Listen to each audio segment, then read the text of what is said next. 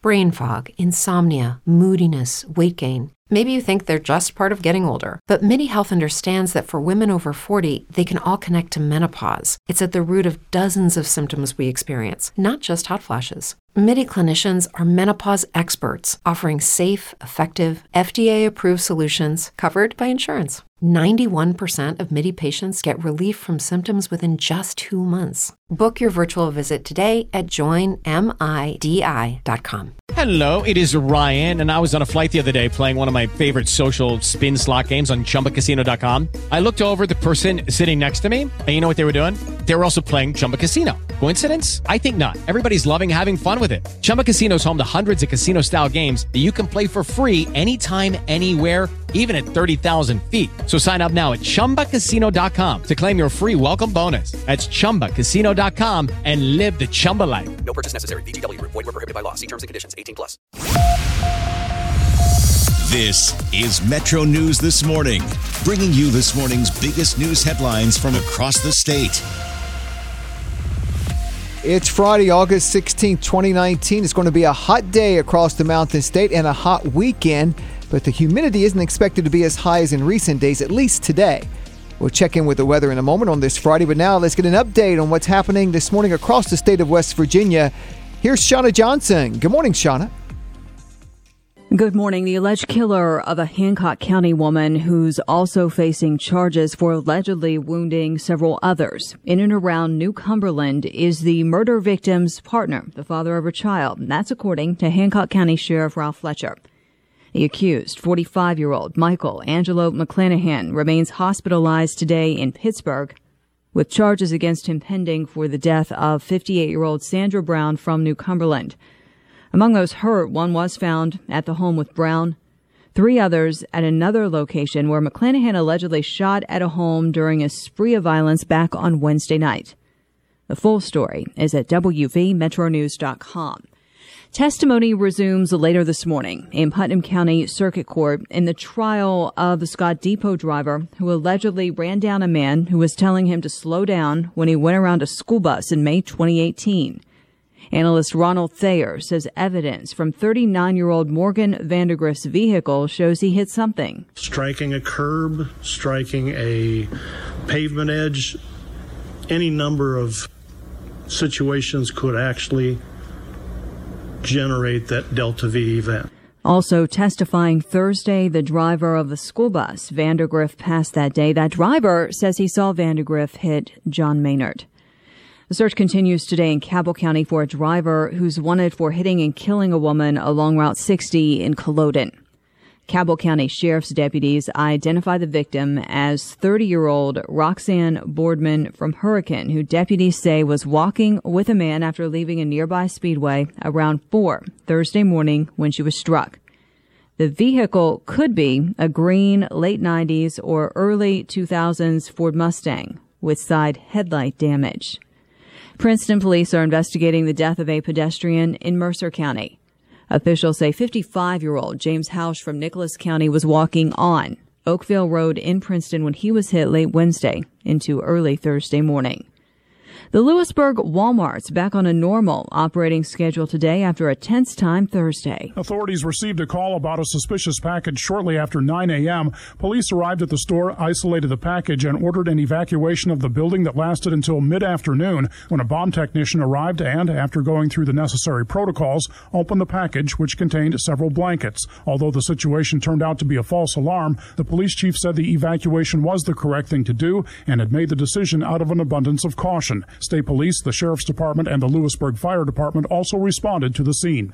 I'm Pete Davis, WVMetroNews.com. Governor Jim Justice is going to be part of the Capital City send-off this evening for more than 500 members of the West Virginia National Guard, those with the 1st Squadron 150th Cavalry Regiment bound for the Middle East. The 150th, which is our cavalry squadron, primarily located out of armories in Logan County, Putnam County, Harrison County.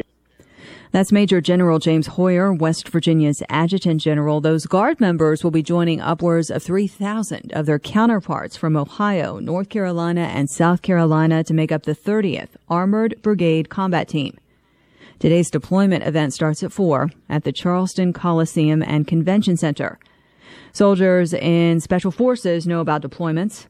This week, the Special Forces Association is holding its international convention at the Charleston Coliseum and Convention Center. Kevin Harry's president of SFA Chapter 68 out of Canova. A couple members that flew from Germany that are here in Charleston this week. One member that flew from Philippines that's here this week.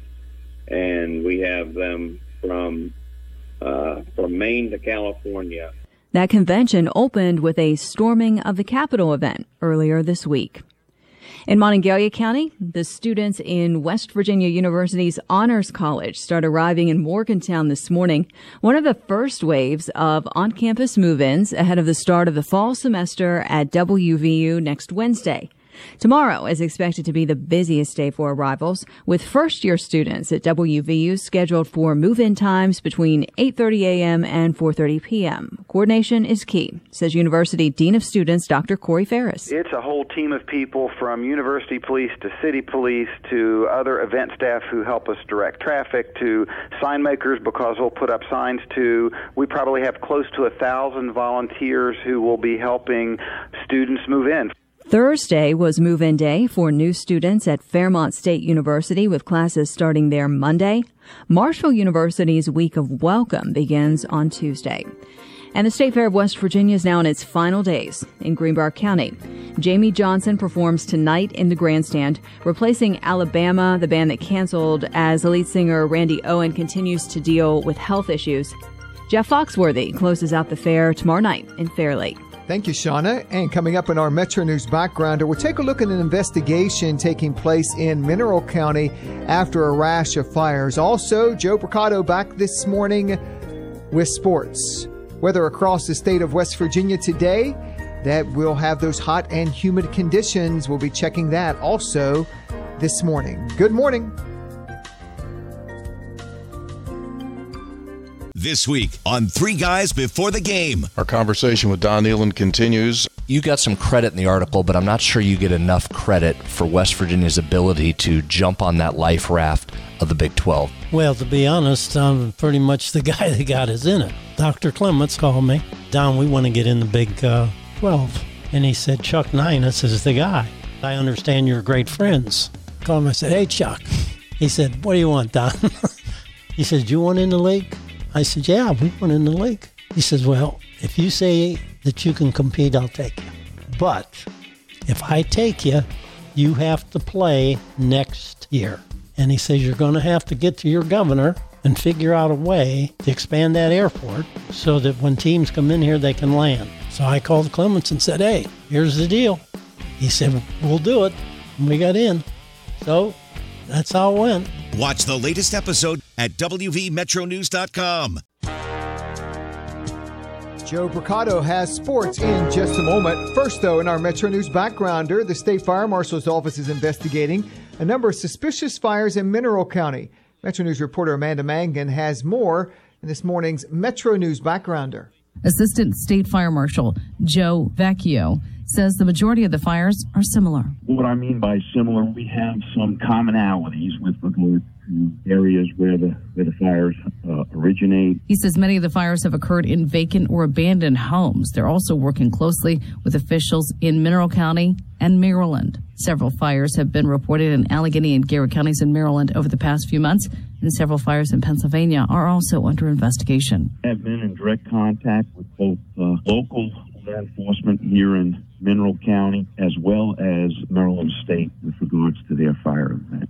We're comparing information and sharing information with regards to the fire investigations. Joint efforts have been offered and will be utilized as needed. Vecchio says this many fires this time of year isn't typical. Based on the information I've been provided from the statistics in the West Virginia State Fire Marshal's Office, it is unusual to run or come into Mineral County for this amount of fire investigative effort. He's asking folks in the community to stay vigilant. We would just like everybody to be diligent, be aware of the surroundings, make note of anything you see with regards to unusual occurrences, report things to local law enforcement and or the to the fire marshal. Anyone with any information is asked to call the West Virginia Fire Marshal's office at their hotline at 1-800-233-FIRE. That's 1-800-233-FIRE.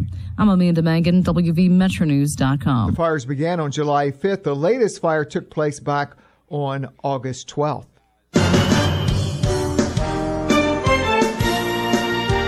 It's time for a sports update. Joe Mercado, they finally start getting to hit somebody else today on high school football fields.